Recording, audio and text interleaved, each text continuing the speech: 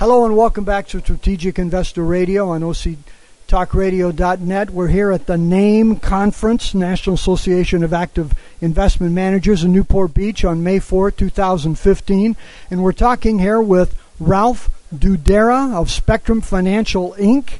of Virginia Beach, Virginia. Ralph, welcome to Strategic Investor Radio. Well, thank you. It's nice to be here. Always good to be here in Southern California. No question about it. So, Ralph, you are a sponsor here, so tell us what your firm is and what it is you do. Well, Spectrum Financial is a registered investment advisor, and we operate two ways. One way as a manager of mutual funds. We manage 3 mutual funds, and we also have a fee-based tactical side of our business as well. Okay, and you're a sponsor here. For about how long have you been coming to these conferences and sponsoring a position? Well, not as a sponsor, but a few years. But I've been an attendee for probably the past 25 years, just after this organization began. So I've seen a lot of changes over the years, a lot of transforming from basically trading mutual funds to trading just about everything, but trading them differently. And why would you recommend that someone attend the NAME conference? I think the ideas that are generated here are quite profound. There's people doing business all kinds of different ways, and everybody's got their own little niche, and everybody's got their own little way of handling money to control risk, which I think is the primary basis for this organization, is controlling risk in a risky financial environment. Now, you manage some mutual funds. Now, almost all mutual funds are always fully invested in the market, except for funds required to handle redemptions. But because you're here at NAME, I presume that your mutual funds are actively managed. Yes, our mutual funds are very actively managed. And I say that because not only do we actively manage what we invest in, but how much we invest in. And we may use some leverage from time to time to increase our returns. When we have the wind at our back, we increase our exposures. And when things are the wind in our face, we back off and go to a more cash position. And are you involved in individual stock selection, or is it more market direction?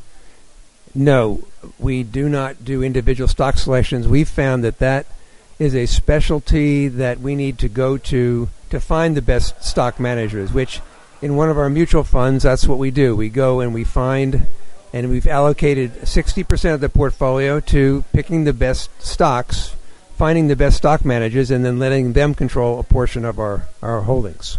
So how are you actively managed then? Your timing being in and out of certain markets, is that it?